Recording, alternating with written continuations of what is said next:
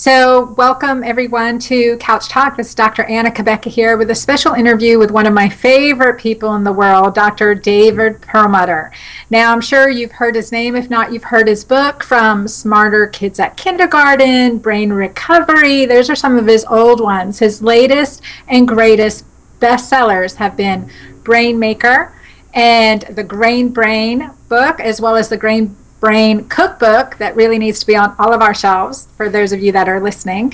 And he has a new book coming out, and I'm really interested in giving you guys the heads up scoop on what he's been researching, what he's been finding, and what he's put together in this really game-changing book for all of us. Again, decades above our medical system.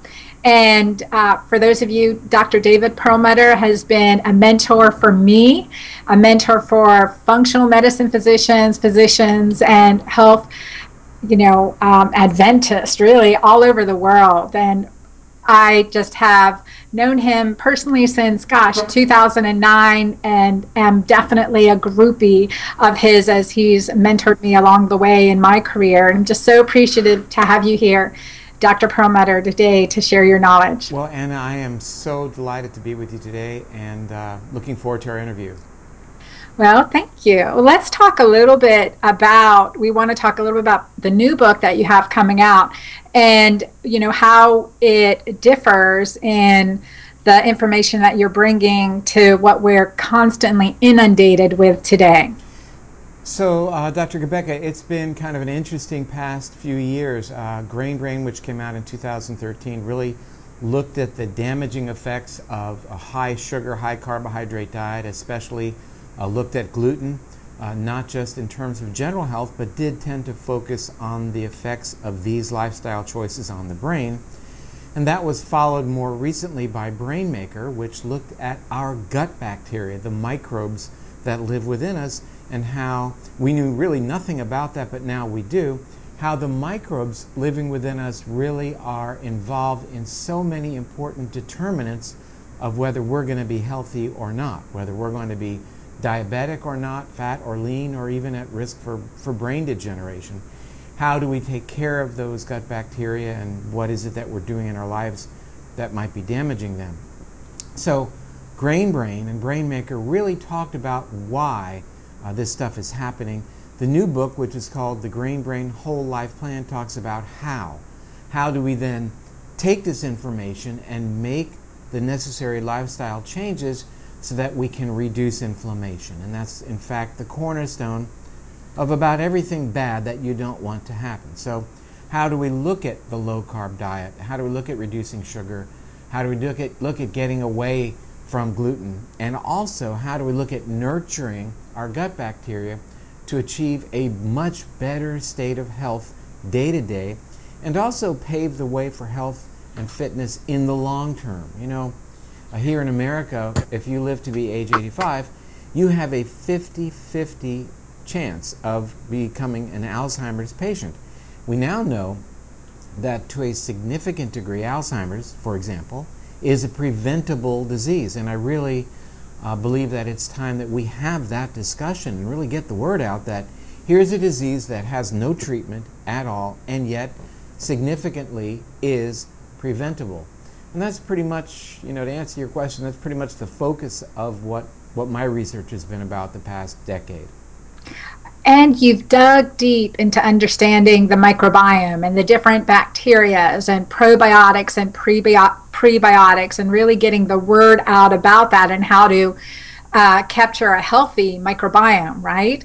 And so that's been fascinating for me to learn. In your book, Brain Maker, I just have to ask on a side question, is there a reason that it's abbreviated BM? I'm just curious. It's funny because prior to publication, all of the emails back and forth between me and the writer and the publisher and everything, that was the subject, BM, and it got to be very funny, but who knows? Maybe people will think about it and really recognize that it's time to get real serious about what's going on within our intestines. It's always been off limits, taboo. The only people that are going to talk about it are gastroenterologists. But what a moment that you and I are having this discussion, and we are looking at the implications of things going on in the gut in terms of your brain health and your heart and your joints and your skin for that matter. What's going on in your gut manages the level of inflammation within your body. And having said that, when you think about what diseases are inflammatory, that means the gut is throwing a very wide net. The inflammatory issues are coronary artery disease, diabetes, cancer, Alzheimer's, Parkinson's, MS, arthritis, skin issues, psoriasis. These are all diseases characterized by inflammation. Inflammation has its origin in the gut. So we have to pay really very, very diligent and strict attention to what is going on in the gut. When we have a diet, for example, that uses artificial sweeteners, we dramatically change the bacteria that live within us. Suddenly, we lose diversity. When that happens, we have a different array of bacteria in the gut because their environment has been changed by artificial sweeteners. We have a different set of bacteria then that think we are starving. And what do? They cause us to gain weight, causes us to lose our ability to handle sugar, so we become diabetic. The risk of becoming diabetic in people drinking a lot of artificially sweetened beverages is dramatically increased, even more so than when they drink regular sugar-sweetened beverages. I'm not saying you should drink the regular Coke. What I am saying is keep in mind that everybody's trying to go sugar-free, no-cal beverages. When you do that, if they're artificially sweetened, which is the Diet Coke, the Diet Mr. Pibb, you are changing your gut bacteria and making much worse your chances of obesity and chances of being diabetic. Think about that. The more diet drinks you drink with no calories, the larger will your belly become and the greater will be your risk for Alzheimer's, for that matter. Who knew? And it's like the worst trick that you can play on women, especially women and men, is that here, drink this diet drink and you're going to get slim. And number one, it tastes horrible. Once you've been off it for a while, you can't stand the taste of it. Number two, it's making you fatter, insulin resistant, increasing your risk of metabolic syndrome. It doesn't seem, it's so paradoxical, isn't it? I mean, here you are doing your best. You can say, look, I know I should avoid sugar and calories, so I'm going to drink Diet Coke or Diet 7-Up. I'm not just picking on one. And you know, the reality is you're making your situation worse, and doctors are telling people drink the diet drinks. And yet, you know, this was a very big study that came out of Israel. It was both an animal study and a human study that showed dramatic changes in the gut bacteria, creating an environment in the gut that lets your body think that it is starving and therefore has to hold on to every possible calorie and slows the transit time in your gut so that your food stays in your gut longer so you can extract more calories. Not a good situation. So, you know, when I see patients who say, hey, I don't drink any Cokes or any of that stuff, I just drink Diet Coke all day long, and they're gaining weight, I used to think, no, they've got to be waking up in the middle of the night and hitting the refrigerator, or something's wrong with this story. But now we know there's a powerful mechanism underlying why people drinking Diet Cokes and chewing artificially sweetened gum, which is pretty much all the gum that people chew these days, or even taking various fiber products that are sweetened with aspartame that we see on the shelves in the grocery store. Yeah. These things are all damaging the gut bacteria and creating an environment that amplifies inflammation, the cornerstone of these dreaded diseases, leads to obesity, and leads to diabetes. The reason I am so focused on diabetes is because it's preventable. And if you become a type 2 diabetic, you have quadrupled your chance of then becoming an Alzheimer's patient, a disease for which there is no treatment. I got to get this message out, and again, thank you for letting me get the message out, because people are being terribly misled. So we've called Alzheimer's disease type 3 diabetes, right? Just kind of a continuum. And you've shared before how the increase in your hemoglobin A1C directly increases your risk of Alzheimer's disease. What numbers are you looking for us to keep our hemoglobin A1C below? Well, let me take a step back, if I can, and explain what this hemoglobin A1C test is. If you're diabetic, you know what your A1C is. If you're watching television at night, watching the evening news, you're seeing ads for people taking drugs to lower their A1C. And what A1C really represents is kind of a long-term 90-day average of your blood sugar. But what it actually is sugar binding to a protein, which is called hemoglobin. Now, the reason that's important is when sugar binds to protein, two things happen. It increases inflammation, and it increases the production of damaging chemicals called free radicals. So now when we look at that hemoglobin A1C, we realize what it's really a marker of. It's a marker of inflammation in your body, and it's a marker of what we call free radical mediated stress. Higher levels of these free radicals, which are damaging our cells or damaging our DNA. That's what the A1C test means. So I believe that people should all have their A1C checked, whether they're diabetic or not, because it's such a powerful blood test, and it's simple and any doctor can do it. I like to see the A1C around 5.2 or so. Now, you know, under 6.4, normally your doctor is going to give you a pat on the back and say, hey, everything's great, you're not diabetic, with the word yet hanging in the background. So you can go to your doctor and come out with a hemoglobin A1C of 6, and your doctor's going to say, hey, cool, don't worry about it, you're not diabetic, everything's fine. The reality is that there is a perfect relationship between A1C and shrinkage of your brain's memory center. The higher your A1C, the smaller is your brain's memory center, called the hippocampus. So by the time you get to an A1C of 5.9 or 6, your A1C is already correlated to a shrinking brain center that deals with memory. So you want it to be as low as possible, because when it comes to your hippocampus, your brain's memory center, size really does matter. There's a perfect correlation between shrinkage of your hippocampus and decline in your memory function. We see a small hippocampus in Alzheimer's. So we want to keep our A1C low. How do we do it? By restricting our intake of sugar and carbohydrates. You've written on like ketosis and Alzheimer's disease. Talk a little bit about that too, because we're going to go low carbohydrate, restricting carbohydrates, and this you're going to elucidate more in your brain whole life plan, which I'm so excited about. But so we're the ketogenic diet and Alzheimer's risk and how that has an impact. Ketogenic really means that you have altered your diet in such a way that instead of always burning carbohydrates and sugar all day long, your body is starting to tap into using your own body fat as a fuel, or the fat that you may be eating. And it really, you know, according to author Gary Taubes, who wrote Why We Get Fat and What to Do About It, it really is the state that humans have been in for as long as we've been on this planet. Nora Gedgaudas, in her wonderful book called Primal Mind, Primal Body, really talks about that as well, that really we've been in ketosis, mild ketosis, burning fat for as long as we've been here, because we've never had access to carbs.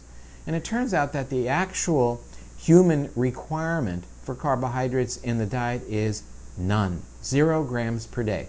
We don't need carbs. Now, we should eat certain carbs, that gives us dietary fiber, but the point is we don't need carbs. We can burn fat. And it turns out that when our bodies are in ketosis, or when we are on a ketogenic diet and we're burning fat, number one, it's a far more efficient fuel, giving us much more energy per gram, but it does so by producing much less damaging free radicals. It turns out that the brain does wonderfully when it burns fat as opposed to burning sugar or carbs. Now, we all learned in high school biology that, oh, you have to have sugar because your brain burns glucose. The reality is nothing is further from the truth. The brain loves to burn fat, and it does so far more efficiently. Matter of fact, now there is an FDA-approved medical food. You can go to the pharmacy, have a doctor write a prescription, and it gives people a special type of fat to make them more ketotic, more burning fat, which is proven helpful for the brain. And that's being marketed now as an Alzheimer's therapy, because it's been shown that it does in fact increase brain performance a little bit. Well, what I tell people to do is cut your carbs, cut your sugar, and add in a couple of tablespoons of coconut oil every day. Hey, there's some merit to the bulletproof coffee idea of adding coconut oil and butter, fat, to your coffee. So fat is back, not just for your general health, but really for your brain. Your brain loves to burn fat. If you want to be sharp and protect your brain in the long run, you got to be more ketotic, as you talked about. Burn more fat and get rid of the sugar and carbs. Yeah, and I think, that was one area as we get into menopausal health, right? And my area of focus as we marry gynecology with neurology, right, was the fact that these low carb diets made me keto crazy. And I was like, oh, I can't do it. But what you really put into plan and what I've worked on in my menopause plans is combining alkalinizing foods, right? Lots of greens, lots of those. Did you say keto crazy? Keto crazy. Oh, I mean, you totally go good. Okay. keto crazy. You get neurotransmitter haywireness on a low carb diet for women, and it's different for men probably, but it's the reason, like, I was like, what's going on here? But if you check, like I do the urine test strips, I created the pH and ketone test strips. So it's not ideal, but it's a marker, and check your urine for your pH and your ketones and get alkaline first is what I tell women. So your greens, your fermented vegetables that you recommend you put in your menus, and lots of greens. And that when grains you're alkaline, or greens? Greens. Okay, no good. Grains, I want to be clear no greens, because we want to get into ketosis. Greens like beet greens and kale and the cruciferous vegetables, all those good hormone balancing vegetables too. But you want your body alkaline. And when we're indoors and when we're stressed, we're so acidic. Add that with ketosis, we get that keto crazy combination. But when you're alkaline and on a ketogenic plan, oh my gosh, brilliance, energy, hormone balance, lose the hot flashes, lose the fat.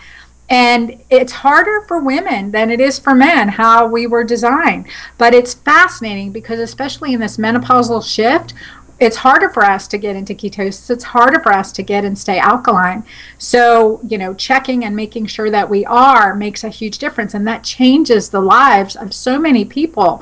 And that's why I'm so passionate about your Grain Brain Whole Life plan and that coming out and putting that into perspective for people in a way that says, let's get this together. Let's make sense of it, because you don't want us walking around keto crazy. You got to keep us getting those greens on board and the bone broth and the alkalinizing minerals and those factors that will help our balance our hormones, which is that part of that marriage between gynecology and neurology is where the microbiome, our GI health, right? Our GI health helps with hormonal balance too. And when that's out of balance, that's been on an acidic, high glucose diet, high carb diet. I mean, that's just type 3 diabetes. We're on the road to that unless we make this shift. Well, it's true. And you mentioned hormones, and you understand that enzymes for processing hormones and enzymes for detoxification of environmental chemicals that may mimic hormones in our bodies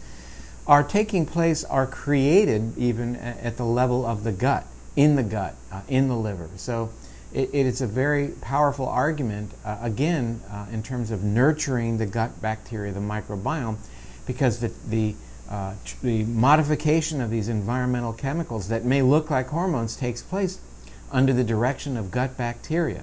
And gut bacteria are important in the manufacture of the neurochemicals that are so important. The happy chemical serotonin, for example. Gut bacteria play an important role in how our bodies create serotonin. And in fact, 90% of that neurotransmitter, brain transmitter, isn't made in the brain, it's made in the gut. So we have to reposition our lens and look at the gut in terms of how it's affecting gynecology, gastroenterology, neurology, and all of the ologies, and recognize that it's really time for us to be so specific in how we look at the body and disease processes and take a step back and say, what are the leverage points that are affecting every part of the body? And the gut is on the top of that list. Yeah. And to further that, and I know when we talk about how important GI health is for brain development, that starts early. That starts in pregnancy. As the OBGYN, I want to talk with you about this a little bit. And the increased risk of C-section increasing associated with increased risk of neurologic issues in our children, and what you thought about vaginal inoculation of a C-section baby, and what your feelings are about that. Well, I won't take credit for thinking of that. It was actually brought forward by a Dr. Maria Dominguez-Bello at NYU. And let me take a step back. So we know that when a baby passes through the birth canal, he or she is anointed with the bacteria that live in mother's birth canal. And that just doesn't happen to be there. This is a system of transferring bacteria to the newborn that is seen in mammals who are born that way, in birds who, when the baby is born, pecks at the shell. We see it in fish, in insects, in turtles, reptiles, mollusks, and even sponges. So this is a system of transferring information to the newborn that dates back 350 million years. So suddenly we've developed a new way of delivering children where they don't get that information at the time they're born.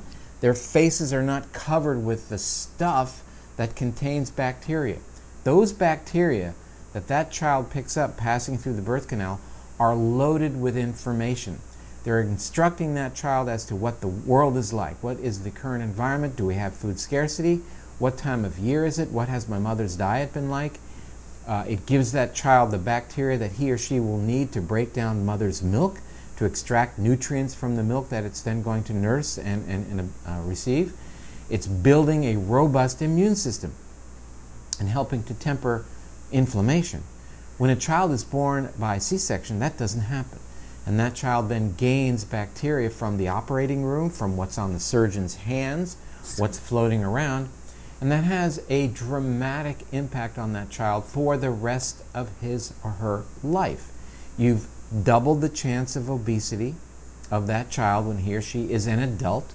You've increased his or her chances dramatically of type 1 or autoimmune diabetes, increased risk by about 70%, about an 80% increased risk of that child developing celiac disease.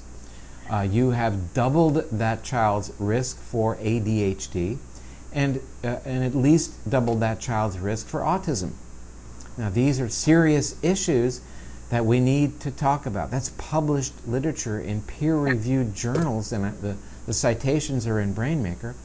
We really have to have discussions with parents before birth, before giving birth, saying, look, there's a lot more going on with this decision than simply how big will my scar be and when will I be able to go home from the hospital. It's a major event in the birth of that child. So there's a wonderful time and place for a C-section. It saves lives, it's wonderful, we all are grateful.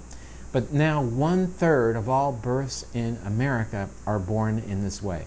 It's hard to imagine that 1/3 of all births are so complicated for either mother or baby that we have to deliver them by C-section. So again, the discussion needs to be, yeah, your scar is going to be as long as it's going to be, and you're going to get out of the hospital a couple days later. But more importantly, if you don't deliver your child vaginally, there are some significant increased risks that you should know about right now before you make the decision. Now, certainly there are emergencies, and to save a child, you do a C-section. Everybody agrees with that.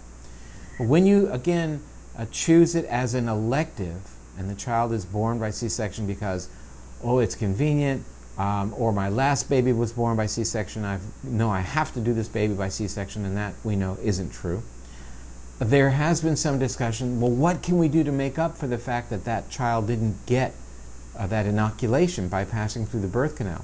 And that's where this technique developed by a doctor at NYU, Dr. Maria Dominguez-Bello, was put forward. And she suggests putting a sponge in the birth canal prior to the C-section, taking it out, doing the C-section, keeping it moist and warm. Then when the baby's born, you rub that stuff all over the baby's face. Now, it's just beginning to be studied. We don't know what it's actually going to do. The worrisome part of that story is that virtually 100% of women in America who undergo a C-section get a nice big blast of antibiotics intravenously when they're in the waiting room to go into the operating room, and we don't know what a dramatic change that's going to have on their vaginal microbiome. So, these are questions that need to be answered. But I think the take-home message here is that there's a lot of concern about being born by C-section that needs to be on the table now. People need to talk about it. I agree. I couldn't agree more. And I've seen the rates in just my practice as an obstetrician for C-section increase from, 20% in community hospitals to 50% in our small community. And it is devastating. I think it's important, not only the microbiome, but the process of pressure and the mechanics of vaginal birth delivery have beneficial effects on our No question about it. On mother and baby, I might add. Mother and baby, and then to further on is to, again, a quick plug to encourage breastfeeding, because we're passing the microbiome and imparting a healthy immune system onto the babies through breastfeeding too. So yeah, I think we really do need to revisit the whole C-section scare and really change the obstetric practices and the medical legal aspects of the obstetric practices, which have push these higher rates of C-section as well as inductions. That's right. It starts, I don't know that there are many obstetricians who are going to be comfortable in having the second child born vaginally if the first one was born by C-section. And yet, you and I both know that that's in your literature. It can be done, and it probably should be tried unless there's some other overwhelming issue like the mother's diabetic and the baby's large or something like that. So I think we have to rephrase our discussion of C-section versus vaginal delivery, not just with how long you're in the hospital and the size of your scar, but now take this new information into consideration to help parents make the right decision. Yeah, and with that too, the antibiotics that are put in the baby's eyes in case there's chlamydial conjunctivitis. I mean, the chance of that, because we've tested the mom for chlamydia, I'm like, why is that a routine practice? It's just because it's a checkbox. Old habits die hard, and I think you brought up a good point, and that is, the liability issues. Oh, sure. I mean, when our children were born, they came around with the drops, and we said no. And they said, but you have to put drops. I said, well, what are those drops for? Well, we don't want your child to have gonorrhea in its eyes. And I said, well, my wife doesn't have gonorrhea, so we're going to forego the drops. We had to sign papers. We had to call the President of the United States. It's some crazy thing. It was. I like rocking the boat, though, you can be sure. Yeah, I know. Like question the practices. Absolutely. All those vaccines at one time. That's not studied either. So let's not create an experimental population. So much to be said there. And so our microbiome is affected at birth and even before birth, and just probiotics in pregnancy and probiotics postpartum, and reducing our reliance on antibiotics and all those things where our food choices. Very important, and that is the idea of taking a probiotic during pregnancy. In other words, prenatal probiotic. Yes. And there's some really wonderful literature that's coming out now showing that the gut bacteria of the mother dramatically affect the health of the newborn and then the child to be, especially as it relates to allergy and what's called atopic disease and allergic conjunctivitis, things like that. And so we're seeing now the notion of prenatal probiotics. And I think, you pretty soon see in the health food stores, you will see prenatal probiotics being recommended, and you'll see those products. So, very intriguing. So I want to just mention one thing. It's kind of a plug, but on my new book, which is the Grain Brain Whole Life Plan, if people go to my website, which is drperlmutter.com, drperlmutter.com. I don't want to get mixed up with Facebook, but drperlmutter.com. I'm giving everybody who pre-orders that book, we're sending them a free DVD of my public television program, which is Brain Change. So they're going to get that DVD and learn about carbs and sugar and gluten in the brain. And it's really the public television program that I did based upon the book Grain Brain. So we're sending that out for free to everybody who pre-orders the book. They just have to email their receipt or something along those lines.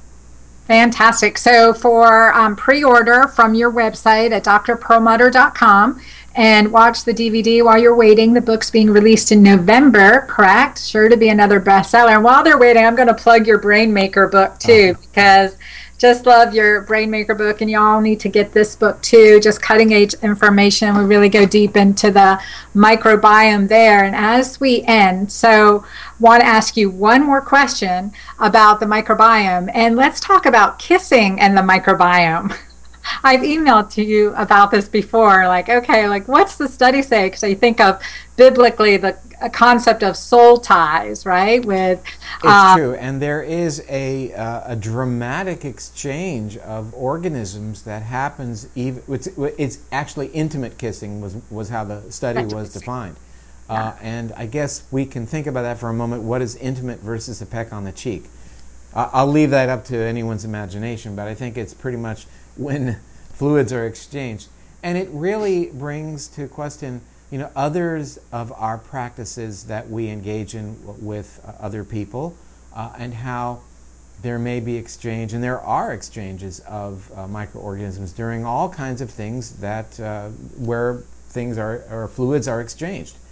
So that study has, in fact, been looked at. That study was published. And there's a dramatic exchange, and it shows that people who intimately kiss, with time, that their microbiomes of their mouth, both of them become very, very similar. So there is an exchange of organisms that do take up residence in the mouth of the other person that you are kissing, and do change that person's oral microbiome. So it might be a very advantageous thing. I would think it would unlikely be harmful. So, you know, we've got to just reframe our whole sense of bugs and bacteria. You know, I say bacteria, and to people they think germs, bad, wash the hands, bacteria are all bad. Almost all the bugs on and in your body are helping you right now. They're making vitamins, they're detoxing you, they're helping shore up your gut lining, they're making neurotransmitters, all these wonderful things. And the truth is that within us we all have bad bugs right now, but they're being held in check by our. When we take away the good bugs, then the bad bugs can do bad things. For example, take an antibiotic and kill off a lot of your good bacteria, and suddenly this bug called Clostridium difficile that most of us carry right now, I probably have it, you probably have it. When you take away the good bugs, all of a sudden C. diff can multiply and can put you in the hospital, and it'll kill 30,000 Americans this year. So that's something to think about. And it only happened because people changed their gut bacteria by abusing an antibiotic. So I guess in closing, I want to vote for the bugs and say that we really have to be grateful that they are there, and we have to nurture them. You know, we have 100 trillion organisms in our gut, and we say when a woman is pregnant, she has to be careful because now she's eating for two.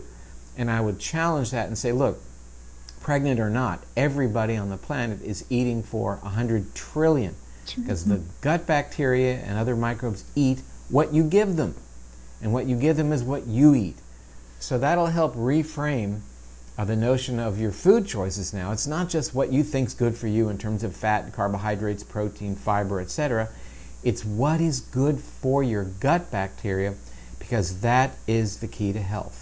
That is, and the diversity matters, and not just what we eat, right, but how we eat and how we live. And so excited for your Brain Whole Life Plan to come out, and encourage our listeners to go to drperlmutter.com and get that DVD, get the book. You know it's going to be awesome. And really, thank you so much, David, for being here today and being with me. There's so many more things I could ask.